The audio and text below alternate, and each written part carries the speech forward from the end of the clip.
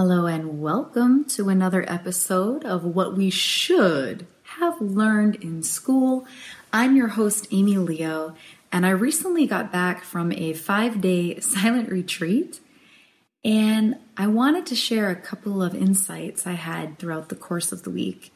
The first one was there was 1,500 people, so that's 1,500 people at this retreat. So it was one of the biggest things I've ever gone to in the field of, I guess we'd call it personal development or spiritual growth or something like that.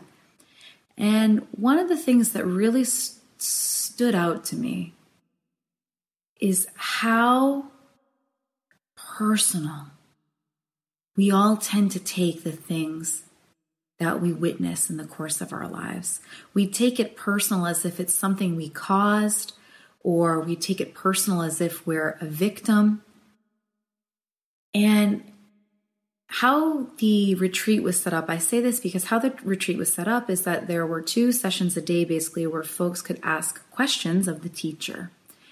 And almost every question over the course of 5 days, 2 times a day, so 10 sessions, lasting almost over 2 hours every time, involved different individuals coming up and being really paralyzed by their brains, basically, by their perception of the world, by their feelings of what has happened to them in the past, their fears of the future, their anger with the state of mind they currently were in at the moment, their desire to feel or experience anything other than what they were currently feeling. And so much of this was irrelevant. As I've said, the past has passed. It's called past for a reason. To continue to dive back in there in the present moment only really contaminates the present moment for folks. And I see this in my practice a lot. When I'm speaking with a new client, and let's say that they're in a pretty good mood, they're having a pretty good day. Now, if I'm to ask them to relive the traumas of their childhood or things that have happened to them, what do you think is going to happen? Their mood is going to plummet. They're going to be back in that space of fear and pain and anxiety and suffering. And the only reason that they would experience that is because they bring the past memories through time. So if I didn't ask them to tell me about what had happened to them, and they came into the office already in a good mood, they weren't thinking about the past, and I asked them to think about the past, I'm really doing a disservice to them in that moment. Now, there are times when folks will come to me and they themselves will bring up the past. And I'll listen. And yet, I never try to work with someone to fix something that's happened in the past, because we can't really do that.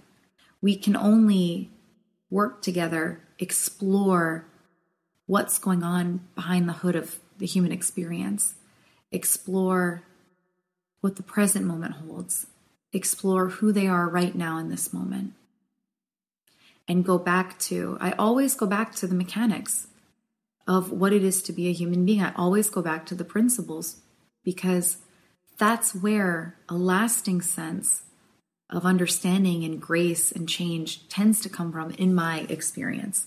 Now, I'm not dissing any psychotherapists or mental health counselors out there that use the method of going into the past. There are people doing great work everywhere. But for me, and what I've seen about the human condition, is it tends to do more harm than good.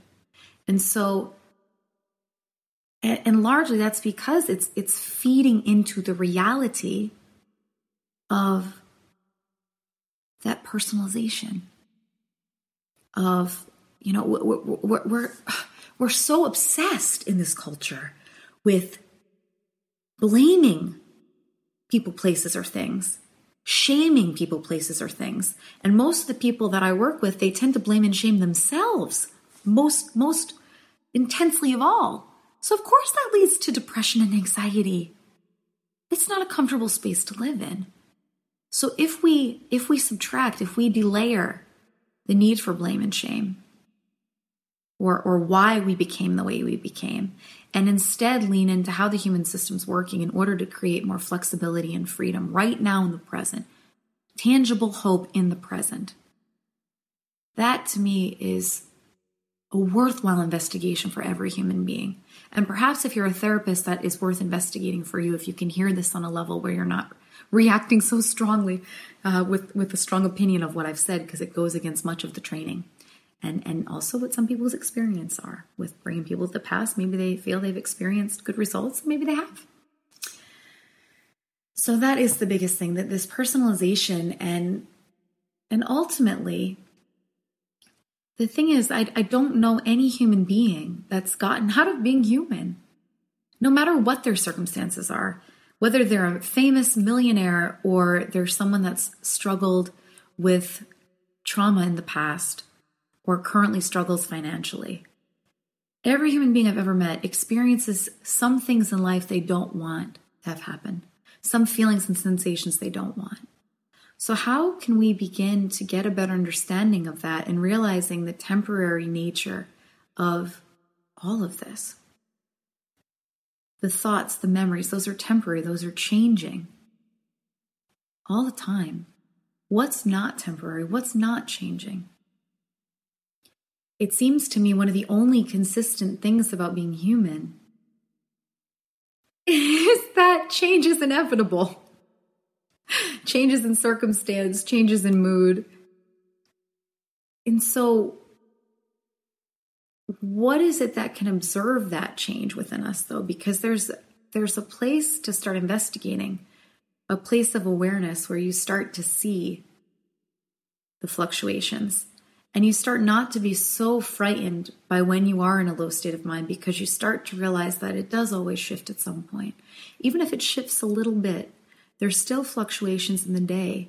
When people begin to be more aware of that, they start to notice the shifts may even be a little bit bigger than they originally thought. Even clients of mine that have had depression, let's say, for over 10 years, they begin to notice that there are fluctuations in the day. Watching a comedy with their friends or by themselves even, they're laughing. They're having moments of laughter. Or they're having moments where they're not so caught up in the sensation of being depressed and feeling hopeless. Our world is so loud and noisy and so opinionated that I really invite you to play around with this notion of being still. Play around with this notion of just observing what's going on within yourself. If you start to do this, that's already a broader perspective than most human beings on this planet ever have. They're so pulled by the thoughts and impulses in their head that there's no space. They don't realize that it's thought in the moment. They think it's reality in the moment. And so another reason why I wanted to talk about this subject is because there are a couple areas for me that are quite sticky still. And one is around music, and I'm auditioning for The Voice of Finland. And before the retreat, I really took that very seriously, right? This has been my childhood dream. I have a lot of thinking, a lot of fear, a lot of hope, a lot of desire in singing. And yet I realized that whether I make it through The Voice of Finland or not, it's really irrelevant, because it's not going to stop me from singing and making music, number one. And number two, when we're so obsessed about reaching goals as a mean for happiness, there's always going to be another goal in front of us and another goal in front of us. And we're under the illusion that meeting more goals will bring us more happiness, and that's not the case. And you can read the stories of the rich and famous to know that that's not the case. And I'm sure there's examples also in your own life. Things that were so important to you when you were 15 are not so relevant now.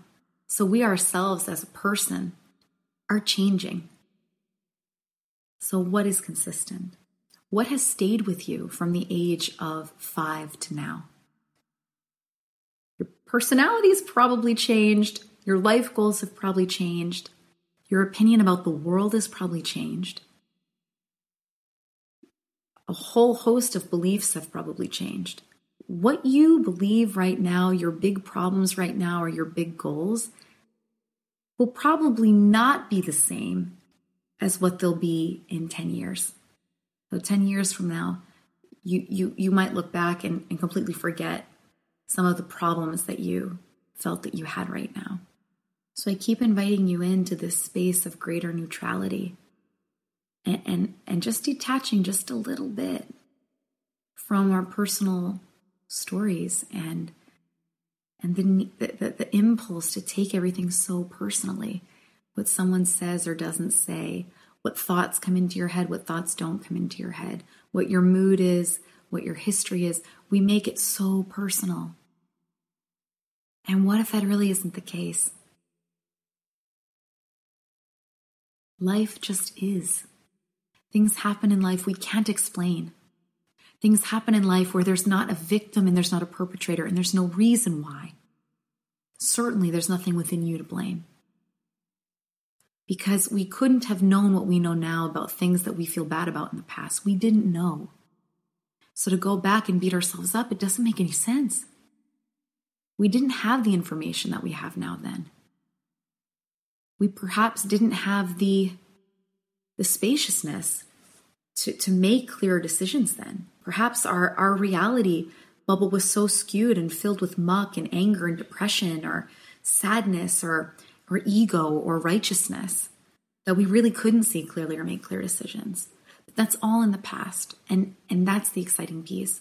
There's always the opportunity for a life-altering insight to occur and for you to lean into this new way of being in the world, this more neutral way of being, this much more scientific way of being in the world.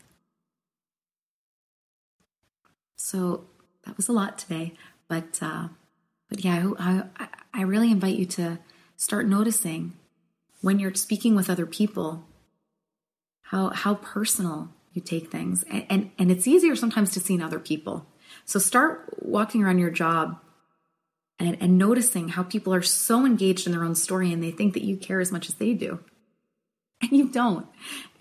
And perhaps when you're telling people your personal story, it's kind of the same thing where they're not really as invested or perhaps sometimes even interested in your version of events as you are. So there's space there for a broader perspective and a much more easeful life and a little bit of a less reactive, scary experience of life. I will speak to you again next week. Again, my name is Amy Leo. You've been listening to What We Should Have Learned in School. You can learn more about me at amyleo.com. Until next time, stay curious. It's really important. Take care of yourself and keep rocking. I'll see you again next week.